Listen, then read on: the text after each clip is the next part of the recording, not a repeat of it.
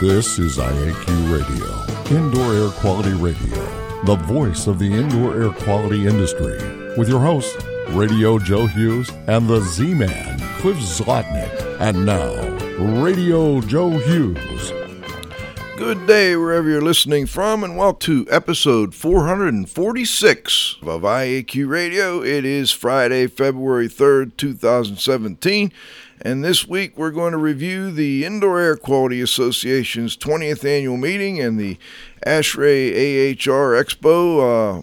I'll be doing some reporting along with our guest today, Don Weeks, past president of IAQA, and I've got an interview too we did with Kevin Kennedy while we were at the conference on a very interesting presentation he gave, along with a couple of others we'll mention in a moment. But before we do that, let's stop and thank our marquee sponsors. IAQ Radio marquee sponsors are Jon-Don Products, where restoration and abatement contractors shop. Visit them at jondon.com. That's JONDON.com. Healthy Indoor Magazine, a free online digital magazine for industry professionals and consumers. Subscriptions are available at IAQ.net. Legends Environmental Insurance, the experts in insurance for environmental consultants and contractors for over 20 years at legends-enviro.com. That's legends-enviro.com.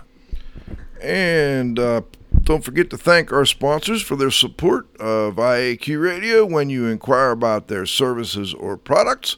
And last but not least, please visit the IAQ Training Institute website for the most current dates for the training you trust at IAQtraining.com. Let's turn it over to the Z-Man for today's IAQ Radio trivia question.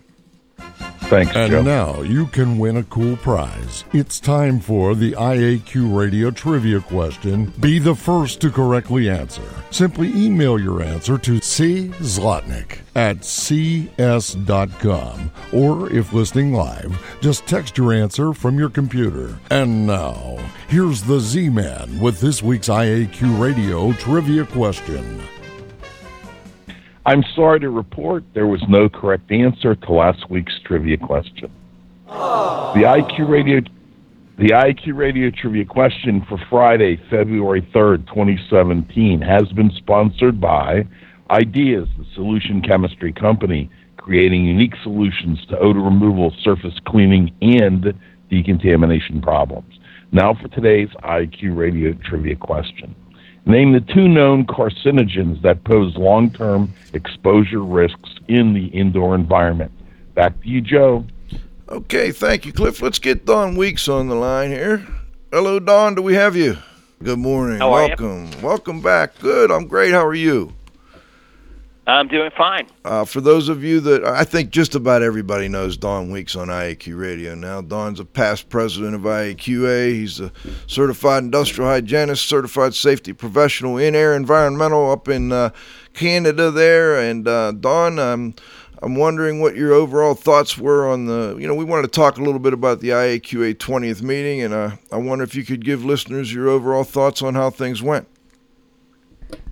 Well, I think they went very well. It was, as you know, the 20th IAQA annual meeting, so we did have some real good presentations and some extra social events, I think, that went very well. So I was very pleased with the overall convention. It was well attended, and I think many people who were there had very good things to say about the program. So I think it went very well. We had some good programs. The other thing that I think was a big plus this year, Don, was both groups were in the same hotel. The ASHRAE folks and a lot of their meetings, as I understand it, I didn't get over to the ASHRAE side much, and maybe you can talk to people a little more about that, but they were both in Caesars, and that really helped, I think, with coordination of things between the two groups. Would you agree?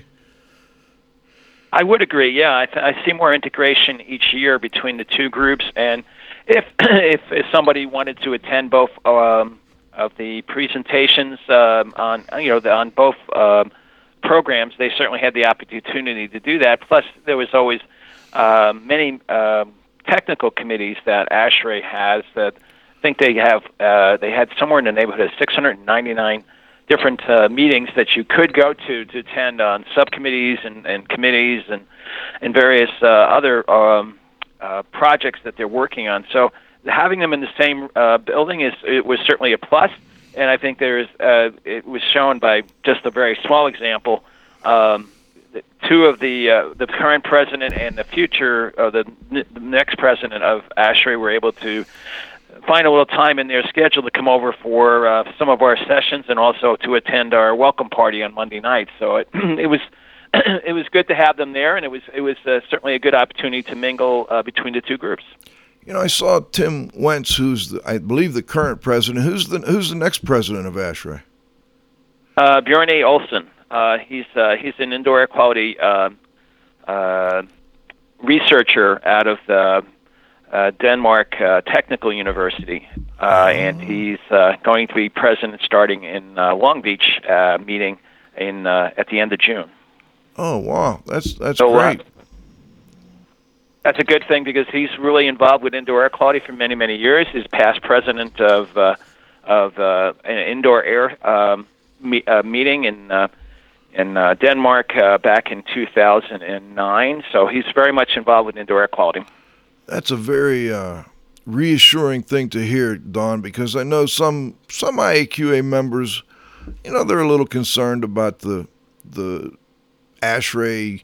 You know, they're a behemoth. They're huge. They've got, how many, I don't know off the top of my head. I don't know if you do, but at the conference, there had to be, 2,000 booths at the AHR Expo?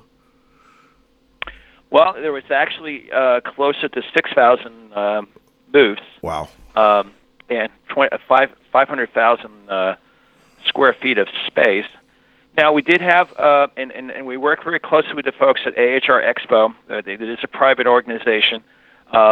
They set aside a nice area for the IQA Pavilion this year with different carpeting and signage. And I had occasion to talk to some of our exhibitors from there. There were 16 of them. And they were well pleased with the traffic there. So, yes, it's a huge behemoth expo. But, the advantage you have with about 60,000 people going through it is that there's bound to be somebody there who's interested in your product or your services. I think it worked well for our people in that regard. I went over, I only made it to the IAQ portion of the expo because there were just so many things going on, but the vendors I talked to were happy that they were there and that they felt that they had a really good turnout and that they were very pleased with being part of the show. I know some vendors have worried about that, but I think maybe they might want to rethink it. I think so. We did another thing with the vendors this year. For those who were interested, they were able to set up at our welcome party and participate in in that party by having a small booth and having people come up and get their cards filled out so that they could potentially win a prize if you had a full card. So our vendors are very important to IAQA, and so we did an extra effort to make sure that they were visible to all our members. Yeah, that worked out real well. And by the way, that was a nice opening and a nice touch by President Lapotaire, John Lapotaire, and his wife Lydia. They greeted everybody coming in. It was open to all the people that attended, and I thought that went really well. Let's move on a little, Dawn, and talk about some of the presentations and a little bit about what we learned. Why don't you go first, and then I'll chime in and give listeners a little idea of some of the things I picked up. Very good. I think one of the ones I wanted to highlight was one of the ones that was on Wednesday, and you and I both attended it, so chime in at any time. And that is the one that was regarding the quadruple AI document that was talked about by four different presenters. It was an excellent presentation on the document, which they had been working on for a number of years, regarding basically home inspections, home assessments by practitioners, and how that fits in with the clinician evaluation of people's health. And I thought that went very well. It was well explained by Dr. Miller, Carl Grimes, Kevin Kennedy, and Elliot Horner who all were participants in the process. So they really talked a lot about how this was going to be something that is a document for doctors, in effect, but it really was more on the, they talked about how the practitioners can interact with the clinicians who are looking at problems of their patients, and how that they would like to have the home assessments done in a specific way, in a certain format. And so I thought it was very useful for the practitioners who are in the audience to basically see what it was the doctors are looking for. And I think this is going to be a very important document down the road, as hopefully the doctors who are doing this type of work or doing this type of assessment will start to rely more on the residential assessments being done by practitioners to give them a good idea of what the environmental conditions are for the folks who are coming in with the various types of illnesses, and they can then coordinate the information that's provided to them by the practitioners with the type of medical examinations that they're doing and the types of tests that they'll actually ask for with regards to the patients. I got to speak to Kevin Kennedy after his presentation, and I actually have, at the end of this show, I've got about a 15 or 20-minute interview I did with Kevin on that presentation, on the document that Don is referring to. We did a show on that as well, and I also had J. David Miller, Dr. Miller, on, and he did kind of a history of indoor air quality. And on the show he did with us, he looked at dust mite and then compared how the dust mite issue progressed over time, and how when it first became, people became knowledgeable about it, they really kind of, didn't think maybe it was that big of a deal. And then over time it became recognized, and all MDs now understand that dust mite allergen and allergies to dust mites are a real thing. He kind of compared the mold issue to that. So I'd refer listeners back to the show we did with J. David Miller probably about 3 or 4 months ago now. And then we did a little show with Kevin as well on that document. It started out to be a practice parameter, but that kind of ran into a little rough time along the way. So what they did is they published all the articles in JACI, the Journal of Allergy and Clinical Immunology. And so that presentation was all about some of the information that was in those articles, one being how they're reclassifying some of the fungi. And, I talked to Kevin, I'll let you listen to the interview later about how that might change how an MD would treat things. But I think, Don, you hit on the key. We need our listeners to get that document that the doctors are looking at and make sure that when they do an investigation that they are doing it the way the doctors want to see it done, and they're reporting it in the way they want to see it done. And they also had made recommendations for who should be doing these types of investigations, which I think a lot of our listeners will be happy to see, the types of certifications and education they recommend for that. So I agree. That was a great presentation, and I'll get more on that a little bit later. I also wanted to mention another session that actually this was the plenary session, Building Science Pressure Diagnostics by Steve Caulfield. Steve's with the Turner Group up in Maine. And it was a lot of stuff that I'm very familiar with, but I don't know how familiar some of the attendees were with his presentation on building science and how pressure diagnostics were so important. He talked a lot about using thermal imaging and smoke, and went into a little bit on tracer gas type analysis of buildings. Don, did you catch that one at all? No, unfortunately, Monday I had another meeting, but I did hear that it went very well, and I got good feedback on that one. So, and I always like listening to Stephen anyway. He's a really good speaker, so I'm glad that his session went very well.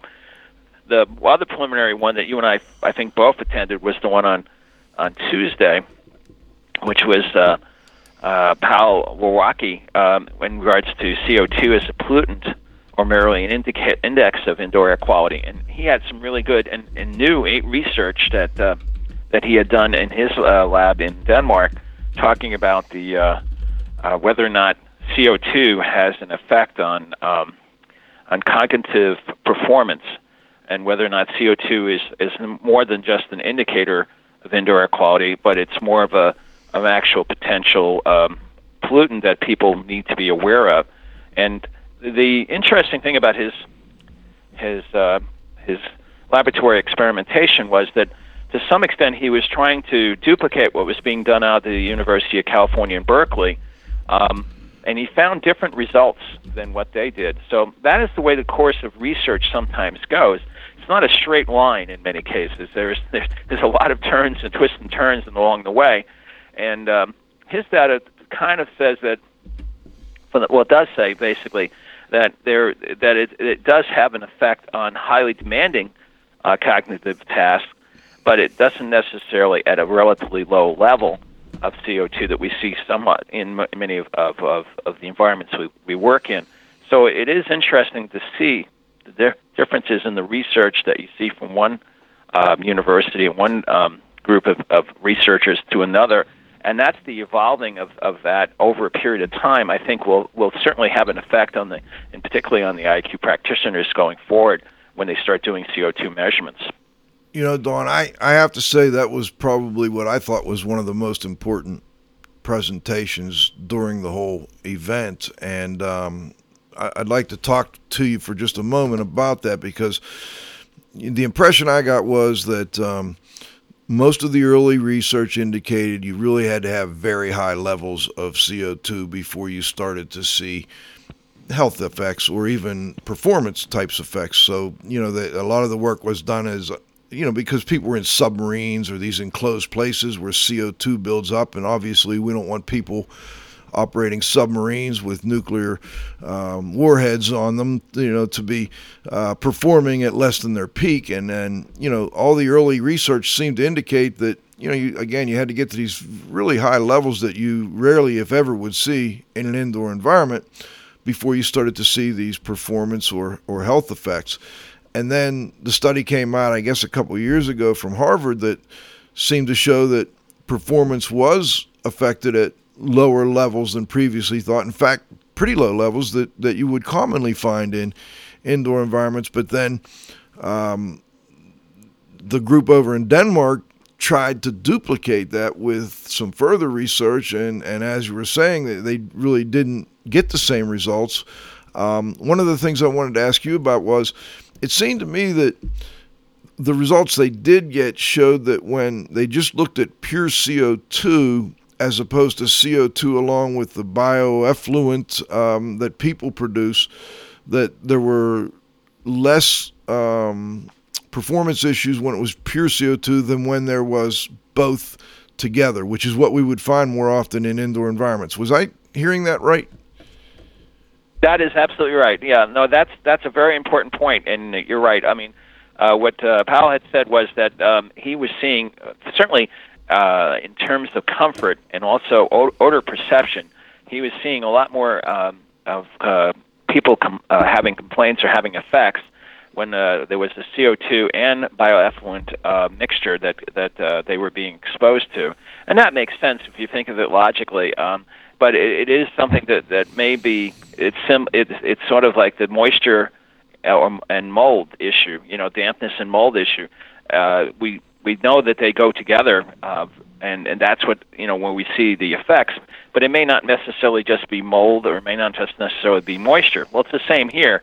It may not necessarily just be CO2, and it may not necessarily just be bioeffluents, but when you combine them together, that's when you have an effect. That's when you have people actually you know, are discomforted by the fact that the environment is not suitable for their task, for what they're doing in that space. And so I think Powell made that point very clear that that's maybe the future in terms of research, and also obviously in terms of practice, is that you're looking for not only the CO2 but also looking to see whether or not there's any exposure to bioeffluents.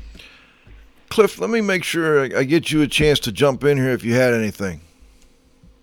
No, what I had you already answered. I wondered how they could get the document, and we're going to, the Jackie document, and you texted me back that we're going to include a link in the blog. So okay, that was my only question. Fantastic. All right, Dawn, let's move on. I don't know if you saw the presentation that Cliff Cooper did. Actually, Cliff, who was a guest recently on the show, I was really looking forward to seeing him. There were a few technical difficulties with it, but he did a IAQ investigation methods presentation. Were you able to catch that one?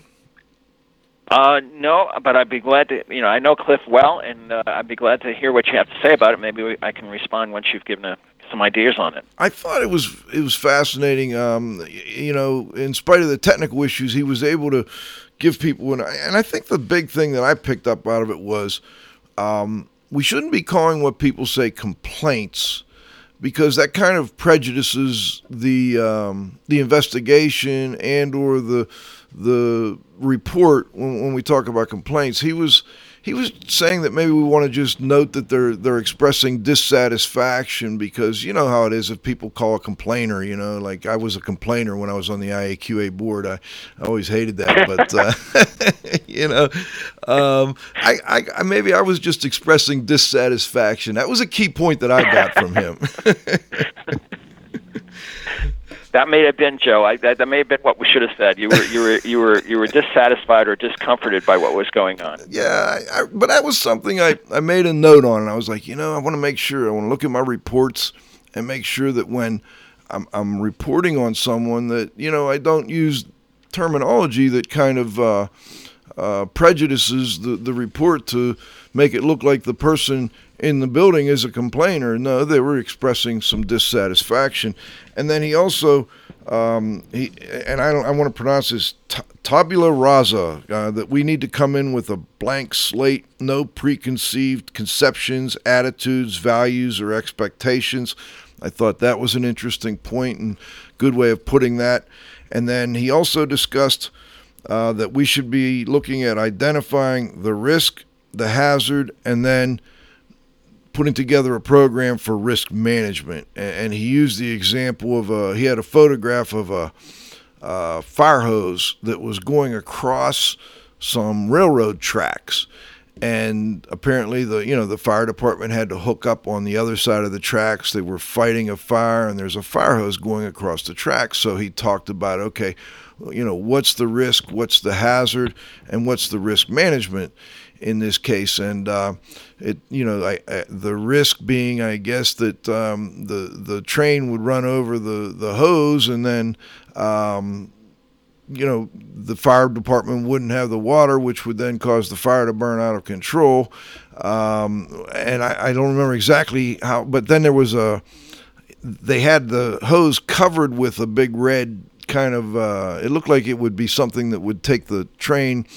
It wouldn't take it over the hose, but it would at least give the train conductor enough of an alert that, maybe they could stop the train before they ran over the hose. I wonder if you could maybe comment on that whole thought about the fact that we have a risk, the hazard, and then risk management. Well, I think that's a really good a way of putting it, because I think that in many cases we tend to immediately jump to the conclusion that there must be a hazard that we need to mitigate in some way without really knowing all the facts, and so the approach most people are taking nowadays is investigate and inspect first and thoroughly. And then after that, if you have something that you need to confirm what your investigation has given you, you then take sampling. But you don't reach for the sampler first. And so I think risk management really is that. It's basically talking about what is it that you were able to observe, what is it that you were able to talk to the individual, the dissatisfied individual about, and what is it that may be mitigating circumstances that aren't necessarily related to something you can measure, such as many of us do, mold and other types of pollutants. So the one thing I would add to that is that I think once you've done the risk management side of it, when you've figured out exactly how to manage the risk, how to basically put it in perspective for the building and for the workspace, you have to do an effective risk communication. You have to talk to the individuals that are or the dissatisfied individuals, and say, this is what I've done, this is how I've approached it, and this is what the conclusions were. We'll welcome your feedback and give them a part to play in the overall solving of the problem. And I think that risk communication is really the last piece that I would add to what it sounds like Cliff was able to present. I think that's a great point, Don, and it's one that I need to be more cognizant of because, when teaching courses for indoor air quality, sometimes that's something that,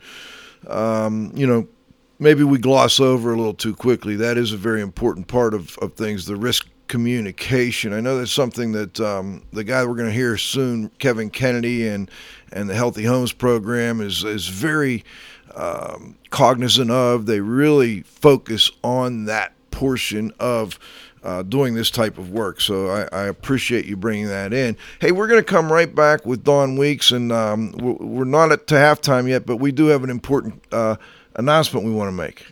It's the second annual Indoor Environmental Science Forum, coming to the DoubleTree Hotel, Tampa Airport in sunny Tampa, Florida, February 21st through the 24th. Join industry leaders and educators as they share their knowledge and supporting science with you. See the latest equipment and solutions from exhibitors. Network with sponsors and industry insiders. It's 2 full days of in-depth coverage of water damage, assessment, protocols, mold remediation, solutions, and legal issues.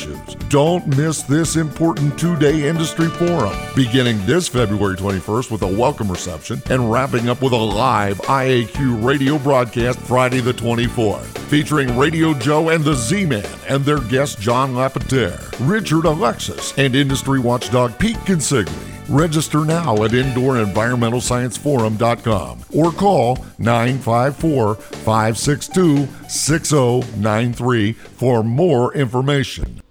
And for those of you in Florida, I don't know that he mentions it in there, but you can get all the continuing education credits you need for your mold assessor or mold remediation license in Florida by attending that event, and we hope to see you there. All right, let's get back, Don. Don Weeks, I got you back on the line, and I'm wondering, is there another presentation or observation you'd like to tell listeners about from the IAQA 20th annual meeting? Yes, you had mentioned early on that we were co-located with ASHRAE in the same building, and that really highlights one of the presentations I thought was really important, which was the one by Claire Ramsbeck, who's with ASHRAE. She's the standards manager for ASHRAE, pathways that IAQA members can get involved in ASHRAE committees and other opportunities. One of the things that there's over 100 technical committees with 100 standards writing committees, including indoor air quality, thermal comfort, a variety of different combustion problems, infectious diseases, all things that indoor air quality association members should be involved with. The interesting thing about ASHRAE is that you don't have to be a member of ASHRAE in order to be to participate in these committees. You just fill out a profile on the ASHRAE website, and you can be a corresponding member almost immediately on any one of these committees. In addition, you can be a guest at any one of these committees' meetings as well. And the reason why this is important is that many of the standards that come out from ASHRAE have a major effect on our industry. I mean, the ventilation standards for indoor air quality for commercial buildings, 62.1 and 62.2, which is for residential buildings, have a profound effect because these get adopted as building codes in many places throughout the United States and elsewhere. And if they're in the building code, people are going to, when they're building their buildings or renovating the buildings, they're going to be required to adhere to these standards. And they have a major effect on indoor air quality, and they have for many, many years. So I'd like to emphasize to your listeners that that getting involved in ASHRAE committees, it's real easy to do. As I said, you just fill out a profile on the website, and you can be a corresponding member and then potentially a full member at some point to each one of these committees as they're going along. And I think that's an important good outcome of the combination of IAQA with ASHRAE. It's kind of a prestigious thing too to be on one of those committees with ASHRAE, the biggest the big dogs in standard writing out there that affects indoor environments. So I'm thinking I second what you're saying there, Dawn. I think people should get involved. Before we go to halftime, I would like to highlight one more presentation that I saw, and then Dawn, if you have one, I'd be happy to get one more highlight from you as well. In fact, maybe we can talk about one together. There was one. Another plenary called "You Keep Building Them and We'll Keep Fixing Them." Bert Lamel out of Colorado. I can't remember the name of the town, but it's about 10 or 11,000 feet up in the air in Colorado. Were you able to attend that one? Yeah, Bart is a real good friend of mine, and he's from Crested Butte, Colorado, which you're right is about 10 or 15,000 feet high up in the snow country. So I thought. I really enjoyed his presentation. He's as he calls himself, a forensic carpenter, which is a unique term to say the least. But what I found, I mean, he had some really good slides about how buildings can be poorly built and end up with major problems, particularly mold problems, but also water leakage and other indoor air quality problems. The thing I thought was most interesting in his presentation, one that he and I have had some discussions about, is that the marijuana grow-up industry is becoming huge. In almost 20 states right now, it's legal either for medicinal or recreational use. And so entrepreneurs are getting involved in this, and they're building these huge warehouses throughout the areas to grow marijuana plants. And the ventilation for these facilities and the types of problems that you can have with indoor air quality and also with chemical exposure and others it can be quite difficult to deal with. And at the moment, there isn't any standards. It's kind of an open area right now. Now, ASHRAE is considering the idea of potentially doing something with it, but quite frankly, that's going to take some time. So a lot of our practitioners, the folks that are dealing with these types of buildings, and we're dealing with it here in Canada as well. It's been legal here to grow marijuana for about 3 or 4 years. These problems are becoming immense, not only for the people working in these facilities, but also for the neighbors nearby who have issues with what is being discharged through the ventilation system. So it's a new opportunity for practitioners to get a new area of expertise and kind of build up their business by looking into these types of facilities. I think that's a great point, Dawn. I also I had an observation from his presentation as well. First of all, I've done a little carpentry in the past, and my son's an excellent carpenter, but I thought the thing that was the takeaway was how he found, approached, and badgered someone into being his mentor, and now he's forensic carpenter doing plenary sessions at the Indoor Air Quality Association and at Building Science Summer Camp. I mean, he's an entertaining and very funny guy, but he also presents some very important information, and a lot of it was about cold climate related issues, but the other issue you bring up about the grow ops was very important as well. But I think the takeaway for me was how important it is for people who are either new in the industry or maybe struggling a little bit or maybe making a little transition from doing one thing to another, how important it is to attach yourself to a mentor. And if you are a mentor, how important it is for you to help those people make that transition or make that change and become better at what they do. So I thought that was the takeaway message for me. We're going to be back in 90 seconds with Dawn Weeks, and we're going to wrap up our section on our overview of the IAQA 20th Annual Meeting, and then I've got a really great interview with Kevin Kennedy that we did on the presentation Dawn and I talked about a little earlier. IAQ Radio would like to thank our association sponsors. The Indoor Air Quality Association, a nonprofit multidisciplinary organization dedicated to promoting the exchange of indoor environmental information through education and research. Visit them at IAQA.org.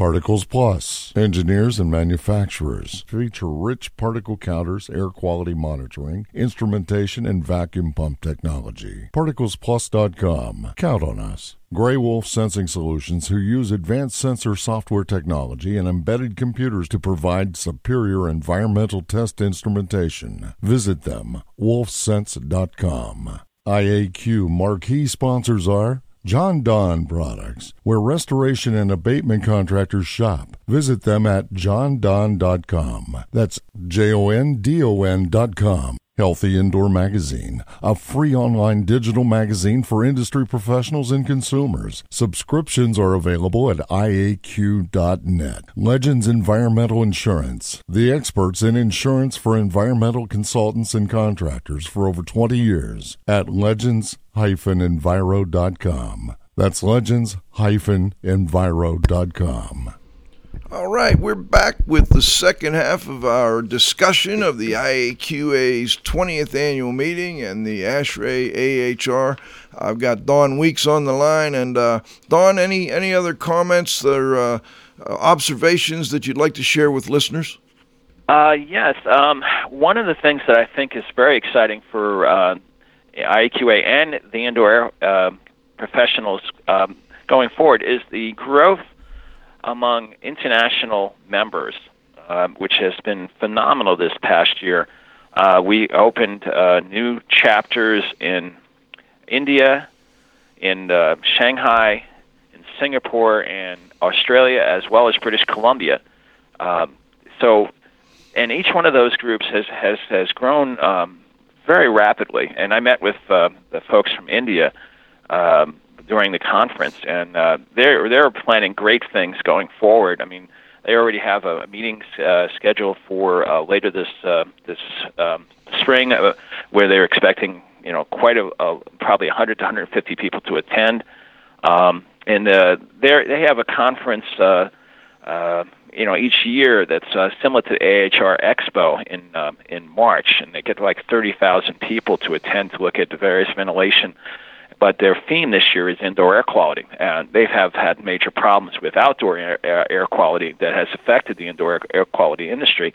And they're looking at standards, too. They're looking at putting together a standard for indoor air quality, specifically for India, and also for air filtration purifiers, air purifiers. So they're working closely with others to make this happen, and I think it's great that we're seeing this type of growth in the indoor air quality field as time goes on. I'd like to mention one more presentation. Dawn, like you, I tend to get pulled into meetings and don't necessarily get to see all the presentations I would like, but I was able to stick my self into a presentation by Patty Harmon. I think a lot of our listeners would know Patty. She used to be with the Restoration Industry Association, and now I believe she's with Claims Magazine. Her presentation was called 5 Factors Impacting Insurers and Contractors, and the takeaway from that one I got was on the whole cyber security thing. I didn't really expect that to be one of the 5 takeaways, but once she started talking about it, I realized, wow, this is something that affects everyone. This whole idea of cybersecurity. And one of the things she was talking about is this whole idea of ransom on your computer programs and on your computer records, where if you make the wrong move, they can lock down your computer and you can't get back into your records. They get a copy of all your records, but you can't even open back up your information until you pay them a ransom.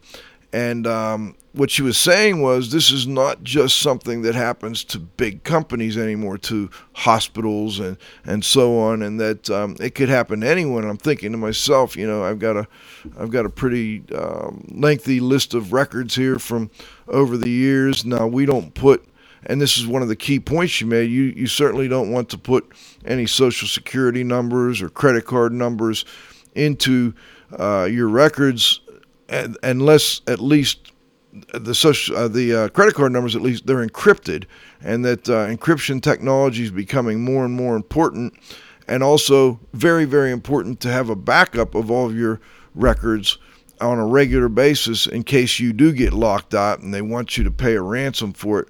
The other thing she brought up was that many business owners today are purchasing insurance to protect them against these types of issues.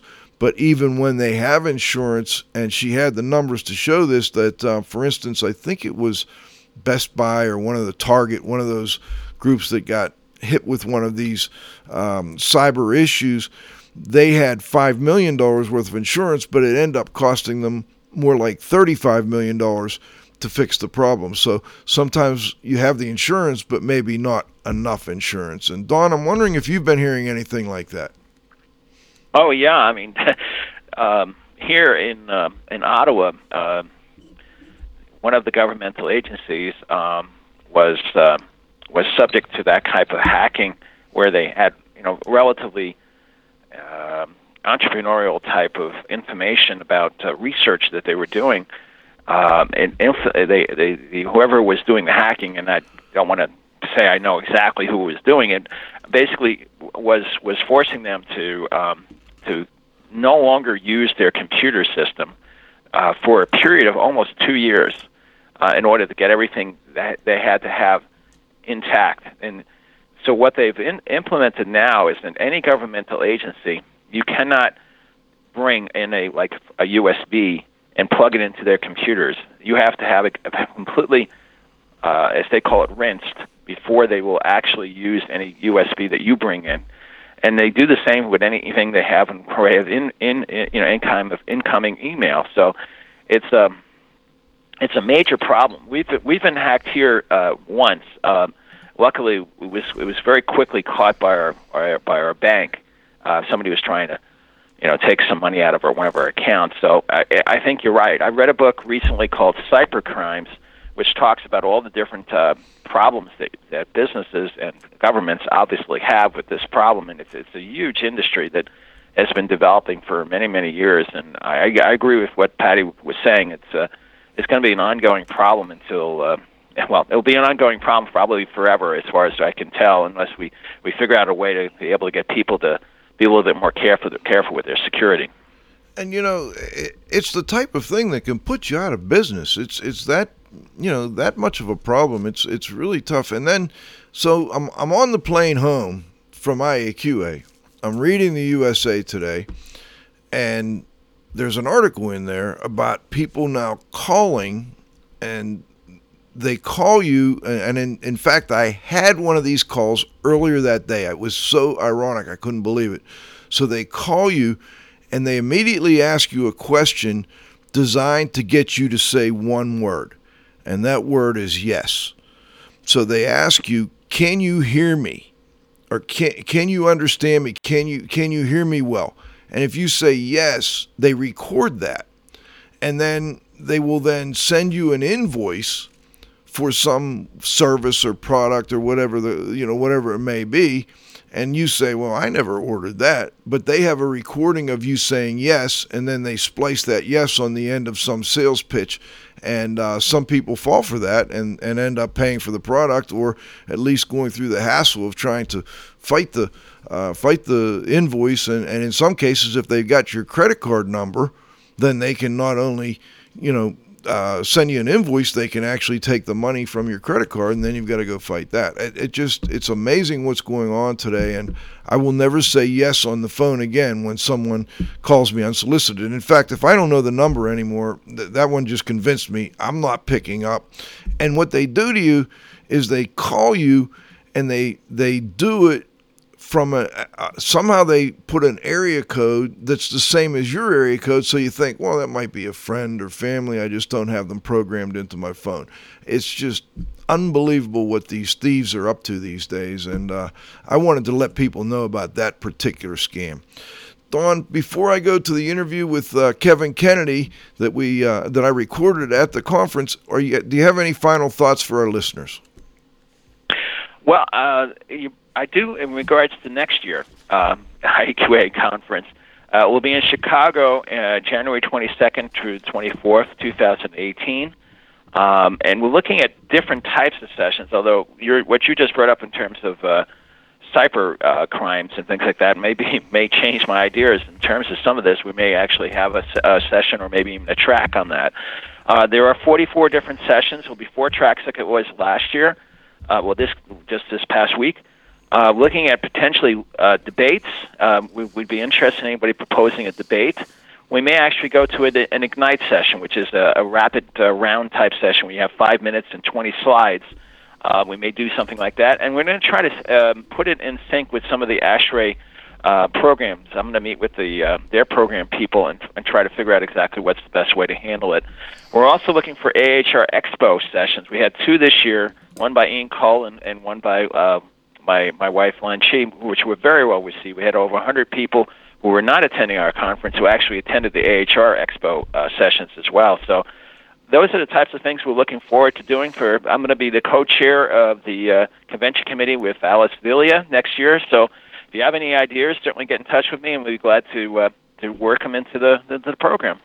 Well, thank you, Don, and thanks for joining us, and thanks for your volunteer efforts. That's a big responsibility and a big job you're taking on in co-chairing the conference for next year. And I do have some ideas. I will definitely be in touch. And listeners, please either get in touch with me or Don and, participate. I've always told people, if you go to a training or you go to a convention and you come home with one good idea, and I came home with a lot more than one this year, you probably got your money's worth. So, I would really encourage people to get out, and that doesn't even include the networking that occurs at these events. So, Don, thanks again for joining us. Much appreciated. You're welcome.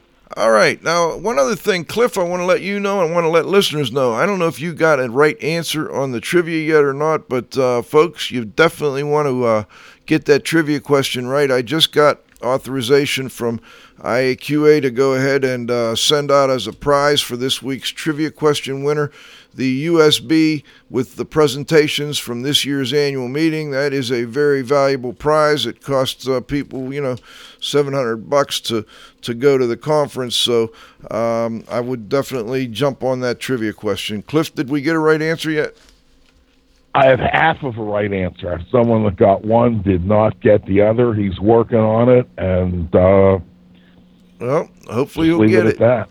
Hey, by the way, Doug Conan, nice to see you at the conference. And a lot of other listeners said hello, and I always appreciate that, and always love putting names and faces together, and then getting to see people that listen to the show regularly. Really appreciate the nice comments that people make. Okay, so what we're going to do from here is I've got a great interview I did with Kevin Kennedy. This is about 15 minutes. We talked a little more about the first presentation that Don mentioned, and while we're doing that, I'm also going to see if I can't find and put the link up for that particular document we talked about. So, John, let's go over to that presentation.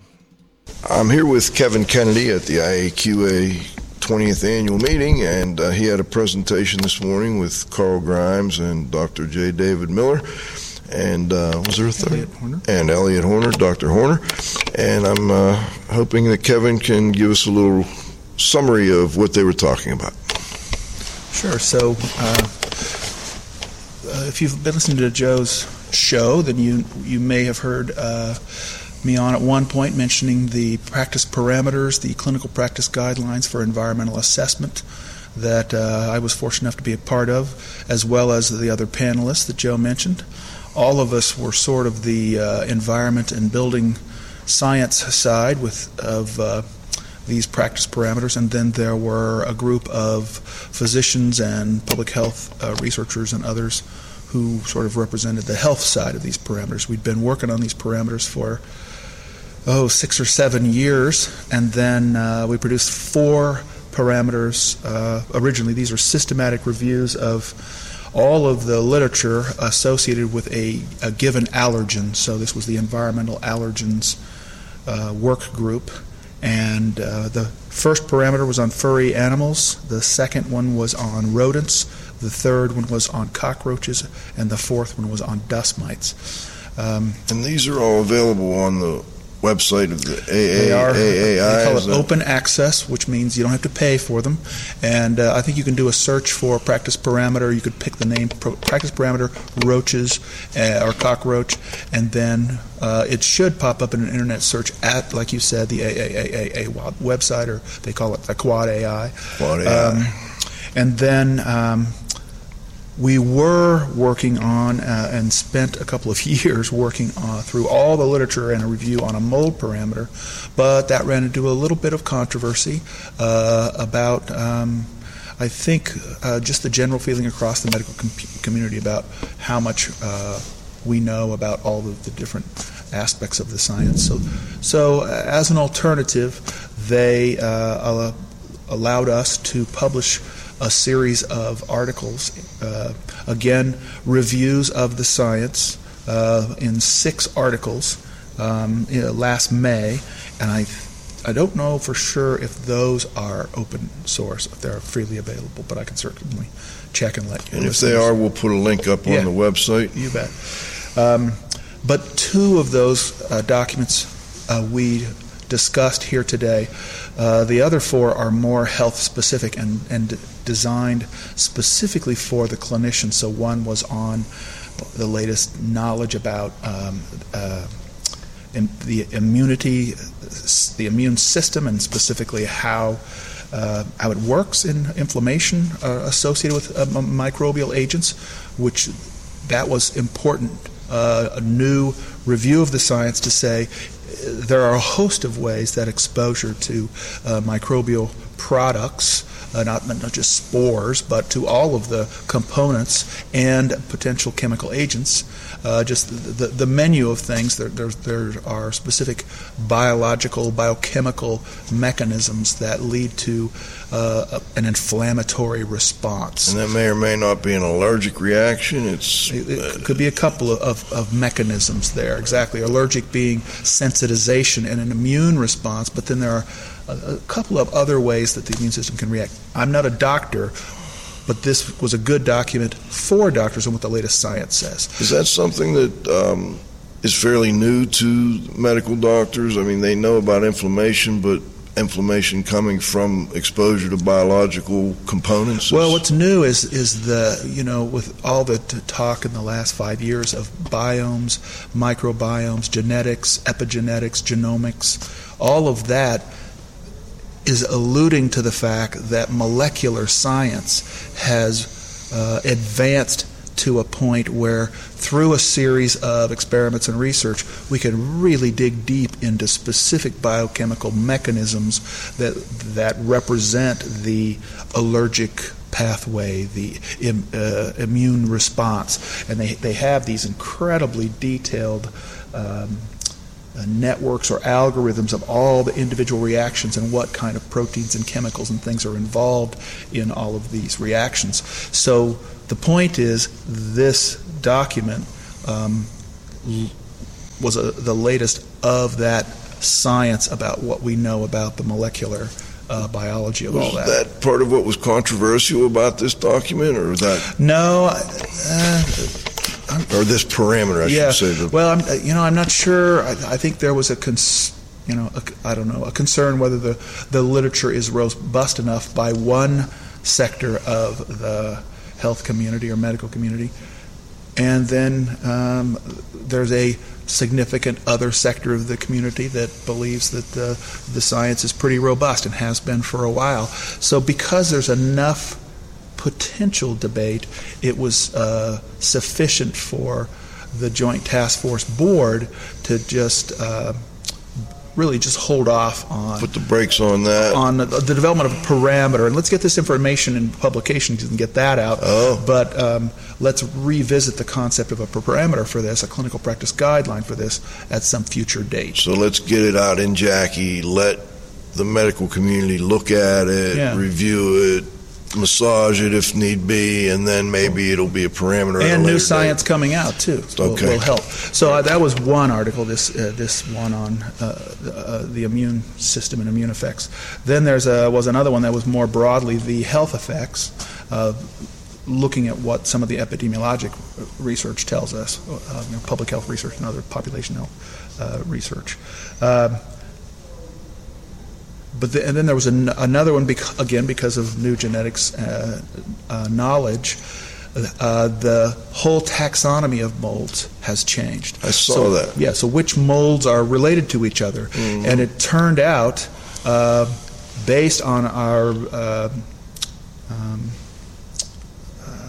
sequencing technology, that there's some new understanding about how certain species or genera of molds are associated with each other. So it sort of rearranged some of that taxonomy here recently. So there were experts involved in that. How does that affect, though, the medical community? I mean, is that something they're interested in? Well, it is because, and this is from my point of view, okay. What was suggested was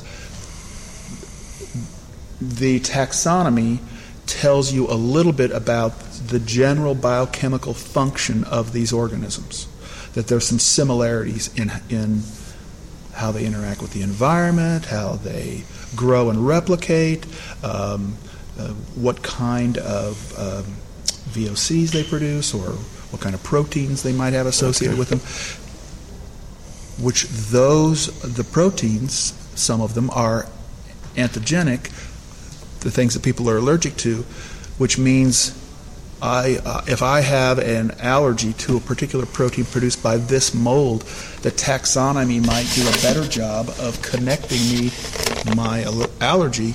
I might have been allergic to, say, a Cladosporium mold, and then some of this new taxonomy research suggests I might be allergic to another mold because it turned out it's more biologically similar to this original mold. Yeah, okay. Because we now understand the genetic relationship between them better, and we weren't basing it on genetics before. It was based more on morphology and mycological studies and microscopy and those kind of things, culturing.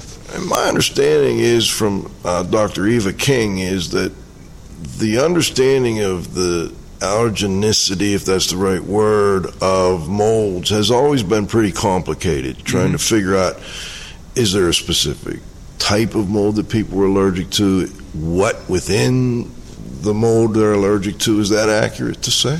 Yeah, I think that's right. Well, it's true with the other allergens. It isn't just one single protein. It's multiple possible proteins that different people might actually have an immune response to or be sensitized to.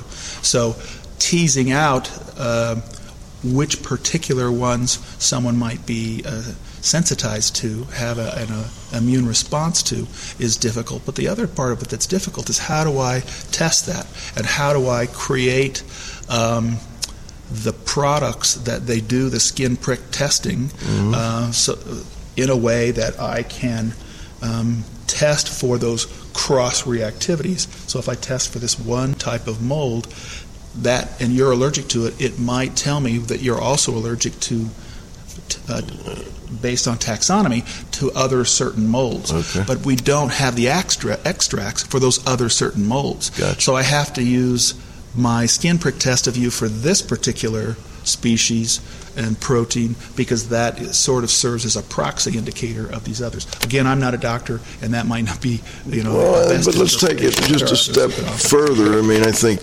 we realize you're not a doctor, and we're not giving medical advice, but taking to the next step, does that also affect the type of, when they give you a little bit of something that you're allergic to try and build up your immunity right. to it? I would imagine this whole changing of the taxonomy may affect how they produce those products as well. That's right. It could potentially change that mixture that they use for immunotherapy. Okay. That's what that's called, immunotherapy. But the other thing that came out of this evaluation is that some of these extracts they use for the skin prick testing the quality control isn't as good as one might have expected. Okay. And there's quite a bit of difference between the extracts used and developed for North America versus Europe. Uh-huh. So they have different methodologies for developing those extracts. So we might test you with an extract from Europe and test you with an extract from North America, and there's a potential, I certainly would talk to other experts about that, but there's a potential that you wouldn't have the same kind of response. So that was sounds like it's a little more complicated being an allergy doctor than when you first look at it and go, well, they give you a little bit of this and you build up an immunity to it. Well, it's a little more complicated. So what other so the key, the thing we presented here was on one of these documents that was very important to this community, because the document was called Healthy Home Assessments and Remediation, and it was specifically a review document for clinicians about what to expect from a indoor environmental professional when they are performing an assessment and characterization of exposure risks in a home or building. So it's specifically to try to give them guidance for what they should both look for in a professional who's doing this kind of work, what they should look for in the process they use in assessing and characterizing potential exposures, and what to expect in the communication about their assessment. So what kind of report should expect? What should the components of that report be? 'Cause what we're trying to do is get the physicians who the science, including these mold publications and these other parameters, the science clearly indicates that exposure, especially if you are allergic, occurs in the environment, and if we can reduce exposure, if we can do things to eliminate or mitigate the proliferation of these allergens in indoor environments, reduce exposure, people don't react. If you don't have the allergen in a home, then you're not going to be having symptoms. So you end up ideally reducing any kind of urgent care visits, any kind of potential asthma flare-ups if you have asthma and you also have certain allergies. And then your overall cost of medicines. People take medicines just to be able to, maintain their normal quality of life, but they may not need those if they're not being exposed to these things, especially chronically. So the goal here would be to get those physicians to look for environmental professionals who can assess and characterize what's going on in their patients' houses and make recommendations. And we discussed to some degree in these papers about what interventions are known to work, what the research evidence says, what interventions are known to work. So the intervention being some type of remediation? Potentially, sure. Okay. Well, and the importance of, when it comes to mold, of course, the potential or the importance of assessing for dampness, chronic dampness, for moisture intrusion, for moisture impacts, that really has to focus on understanding any kind of issues associated with chronic dampness. And so the focus is on stopping the moisture Fundamentally, problem. It should be. Okay. Did they have much information in there on the cleanup of the existing contamination after you fix the moisture problem? Not a whole lot. The document isn't intended to provide a lot of detail on there, but it's more about properly remediated conditions are associated with improvement in health outcomes. Is there a definition of properly remediated conditions? Maybe not formally in the document, but maybe that you would suggest? Well, the document, of course, is we're recommending they seek people with proper certification and training. So,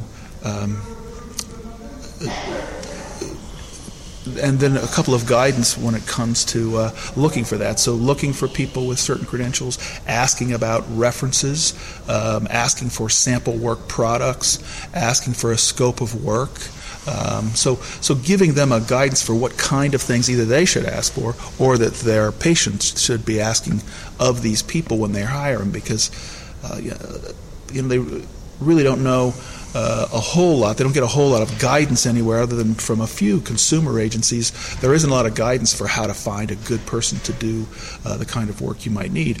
Now, some of the certifying credentialing bodies, they might offer some information about that, but finding that information, knowing what to look for, oftentimes that's very difficult to find the information you want. So, is there any information on what guidelines and or standards they recommend these folks follow, or is it left to the fact that they're certified through these organizations, which would imply at least that they know those standards and guidelines?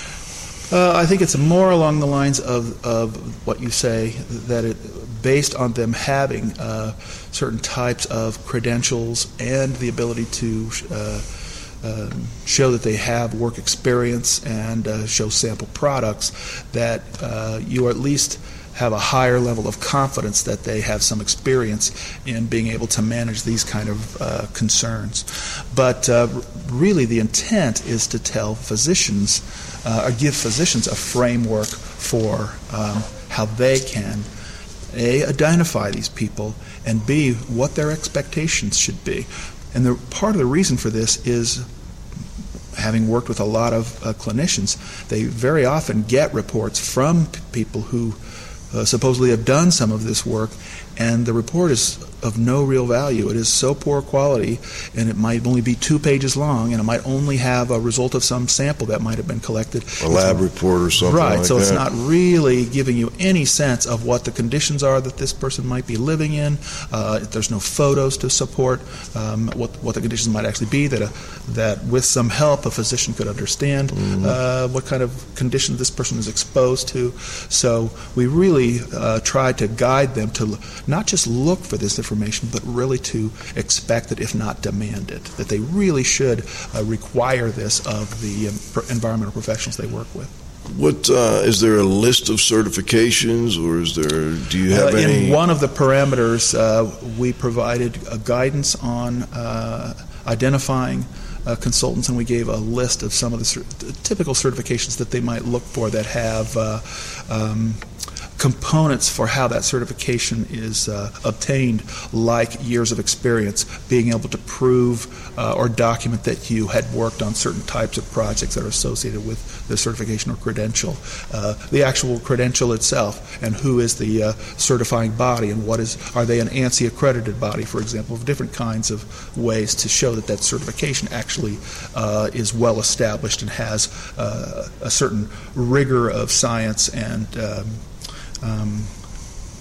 general best practices and ethical principles for how a certification should be administered. I would imagine groups like the American Industrial Hygiene Association Certified Industrial Hygienists are on that list. Sure. Maybe some of the ACAC certifications. Exactly. Okay.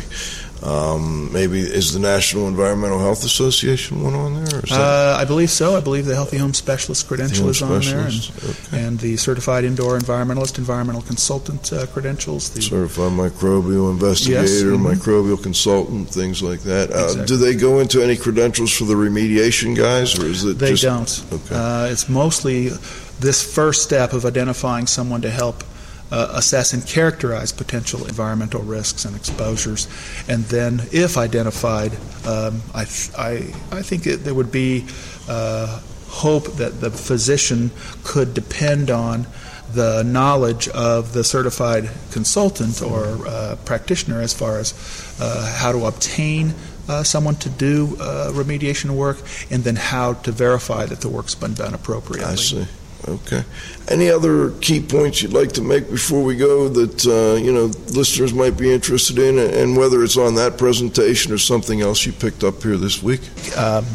If people were interested, some of the information that was presented in this session that we offered with Dr. David Miller about some of the history and some of the new science, that in particular I think would be well worth those who are in this field to have take a look at that, and he presented some new and pretty, well, maybe not new, but a nice summary of the history of allergens and what we know about them and how it's affected the human population. A lot more about our understanding of the genetic components of that and the molecular inflammatory responses and what we now know about those. He really went into some of that science, and it was very fascinating. I would encourage listeners to go back to the show we did with Dr. Miller not long ago. It was about 3 or 4 months ago, and those were the exact types of things I asked him to discuss. That was a great show. Well, thank you, Kevin Kennedy. As always, it's great to see you, and I appreciate you joining us on IAQ Radio. And that's a wrap for today's show. But before we go, we've got one more little announcement to make.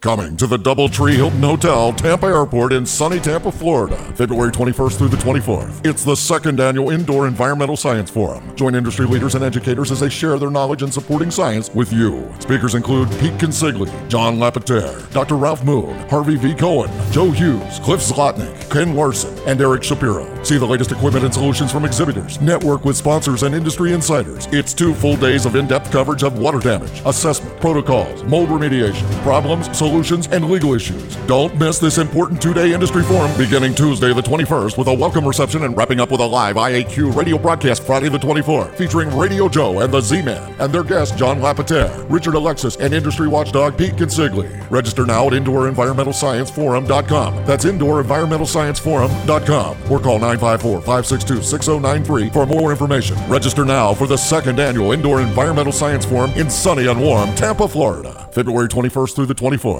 And you Florida folks, don't forget you can get your Florida State continuing education credits at that particular conference. This is Radio Joe Hughes saying thanks so much to my co-host, the Z-Man, Cliff Zlotnick, our engineer, John, you gotta have faith, but most importantly, you, our growing group of loyal listeners. Always great to see everyone at the conferences, and good to see people back and in the saddle and listening again this week. We'll be back next Friday at noon for the next live broadcast of IAQ Radio. For IAQ Radio, I'm Spike Reel saying thanks for listening.